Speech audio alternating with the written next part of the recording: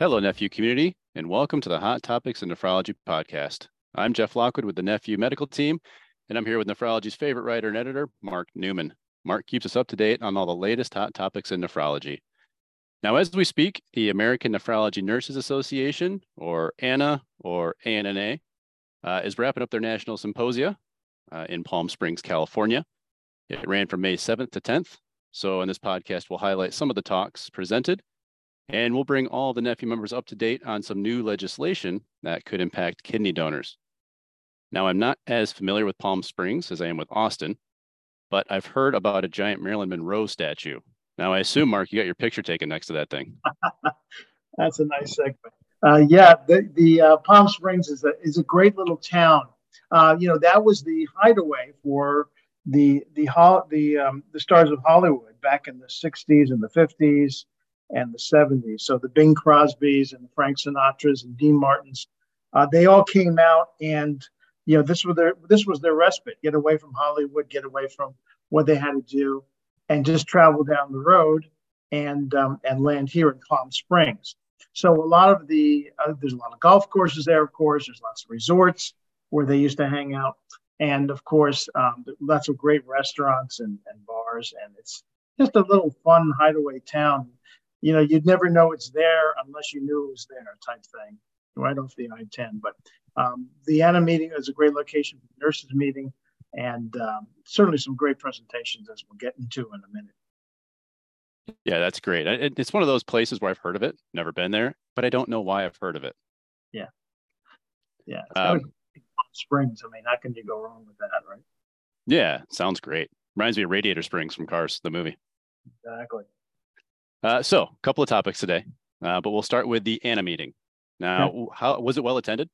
Right. So all the nephrology organizations, of course, saw a big drop in attendance and/or some canceled meetings during the pandemic.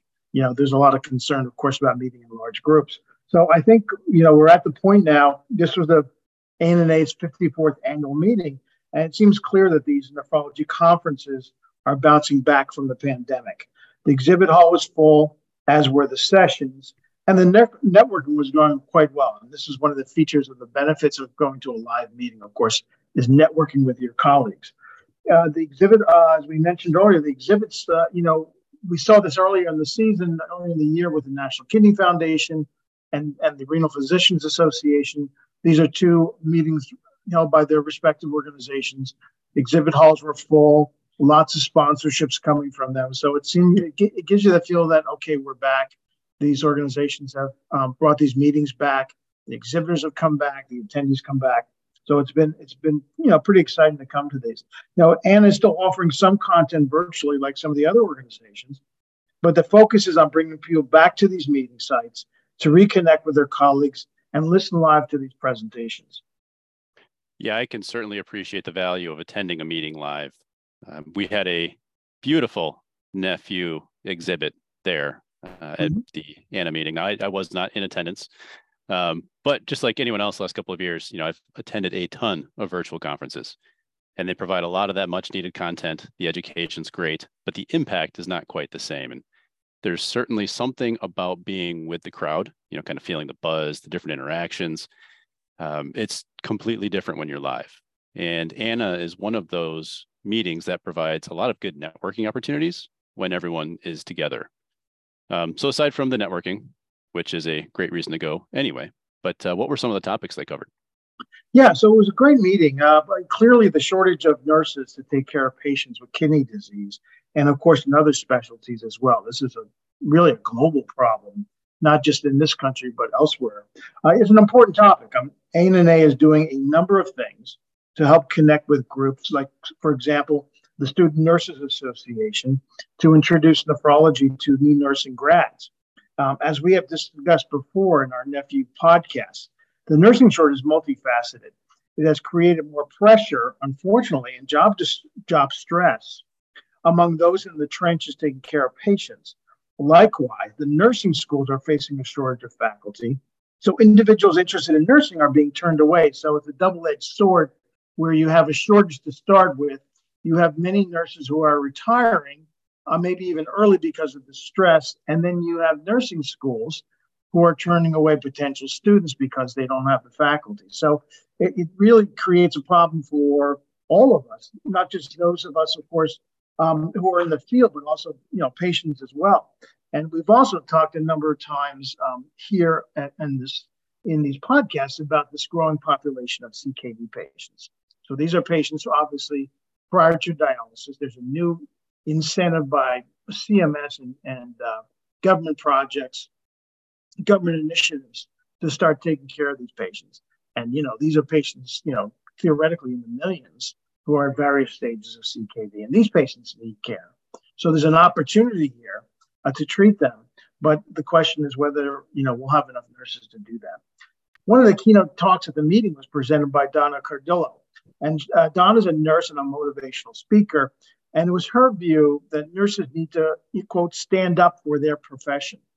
She said nurses are a key component of the caregiving team in the management of patients with kidney disease, but they need to make a stronger effort to promote themselves and their profession. And here's a quote from her that during her keynote talk. We need to be proactive, not reactive.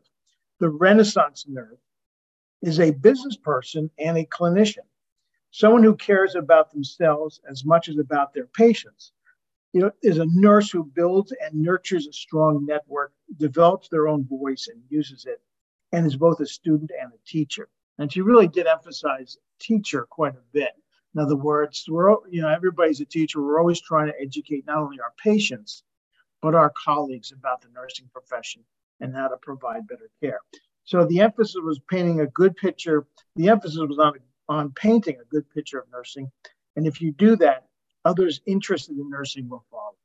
That was her message, which is very strong. Of course, got a standing ovation. And it's certainly a great way to start their conference. It certainly would be. And it makes sense. As you mentioned, the need for more nurses is growing as we start taking care of more and more patients in the varying stages of CKD. And I think with the recent, the last couple of years, spotlight on kidney disease, more people are becoming aware of it. So as awareness raises, there's going to be more kidney patients that are going to need care. And I've seen it in offices that I visit frequently. The turnover among staff, the lack of nurses, it impacts patient care. So it, kind of creates this opportunity where there's more patient care needed, better patient care needed, but we need the staff to do it. Yeah, exactly. I mean, there were other talks at the meeting too that kind of focused on these are great ideas, great ways to take care of patients, and we need the staff. Some of the talks included strengthening home dialysis programs, for example, health equity for all patients, which is a topic that all these specialties in nephrology are facing, and of course, the government, CMS and HHS has concerns about this as well, making sure everybody who wants or needs access to nephrology care gets to it. There were several presentations on nephrology research, and an interesting presentation on how nurses need to be prepared if a patient sues over a treatment issue. So this is kind of a legal discussion, but it goes back to documentation and making sure that if you're the nurse manager or you're the nurse in charge and a patient decides to sue over something that happened during a treatment, that you're prepared for that. Paper trail is key, as they mentioned, but it's also important that paper trail is clear and accurate and can be, potentially might be used in court. So you want to make sure that's very professionally handled, professionally dictated, and that the records are consistent. So it was a really good talk. There's some presentations on various clinical notes that have been left by nurses to other nurses, and they were very raw, I guess is the best way to put it. I mean, they were just very, almost like when you have a conversation with somebody else, you can't rely on that form of dictation and that form of note taking. It has to be much more detailed, or maybe over detailed, so that it's clear in case this ever does end up in court that you're protected. So it was a very well attended meeting. Lots of great questions on that one. Yeah, and that goes to show the importance of every nurse's favorite pastime, charting. Yeah. as much as no one likes to sit and do all of that, it's very necessary from the protection standpoint. Yeah, exactly. Very important. Yeah, so it sounds like the meeting content was very comprehensive. So we'll switch gears here a little bit to national news. Now, Mark, what's on the forefront? Right. So there's just this past month introduced the Living Donor Protection Act. And the name, in a sense, it kind of covers what's important or what the bill is about. And this bill has been around for, gosh, almost 7-8 years now. It's been introduced, and it hasn't moved forward, been reintroduced.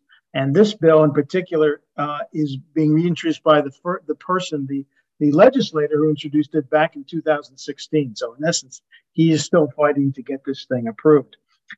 There's a sense, at least, that this might have a stronger chance. In January, as we've discussed here on our podcast, the immunosuppressive Comprehensive Immunosuppressive Drug Act took effect, and so this could be a very good complement to this. This bill could be a very good complement to that. But the essence of the bill is that, in essence, if you're a living donor, there's concerns out there that you may be treated differently by insurance companies, by employers, because you're now kind of labeled that you've got a condition, if you will. And what this bill is trying to do, and there's been some state legislation already passed on this, so this will be a federal legislation. But in essence, what it is trying to do is bill, which goes back to, as I said, back to 2016, aims to provide job protection and targets insurance companies that deny coverage to organ donors. So those who have donated a kidney, they've been turned down in the past for disability insurance, for example, or life insurance because of this predisposed condition, and even long-term care insurance sometimes because of that surgery that they have to undergo. So provisions of the bill have been passed by various states, as we mentioned earlier, but this will be federal legislation, and part of it would include this job protection. There's legislation and there's a law out there called the Family Leave Protection Act. So in essence, living donors would come under that protection, which means that, number one, that you would have a certain leave of absence, and that would be approved by your employer. And then would also guarantee that when you come back from your surgery, that your job would be there. And that's what the Family Leave Protection Act does. And so that, in essence, this act would come under the auspices of that law. So it protects patients. So there's two or three things here that are important. It would protect a individual who decides to donate an organ, that their job will be there when they come back. It protects them in the sense that they are allowed to take the time off that they need. And it also eliminates the discrimination that they might face from insurance companies. So there's a lot of hope that this bill will pass. It now has support in the House and the Senate. And of course, we'll wait and see how it progresses. But it's certainly, there's a lot of feel good in this particular legislation. It doesn't cost Congress or the American public any money, which is always great. It just sets the record straight in terms of helping people and encouraging people to donate, which is important.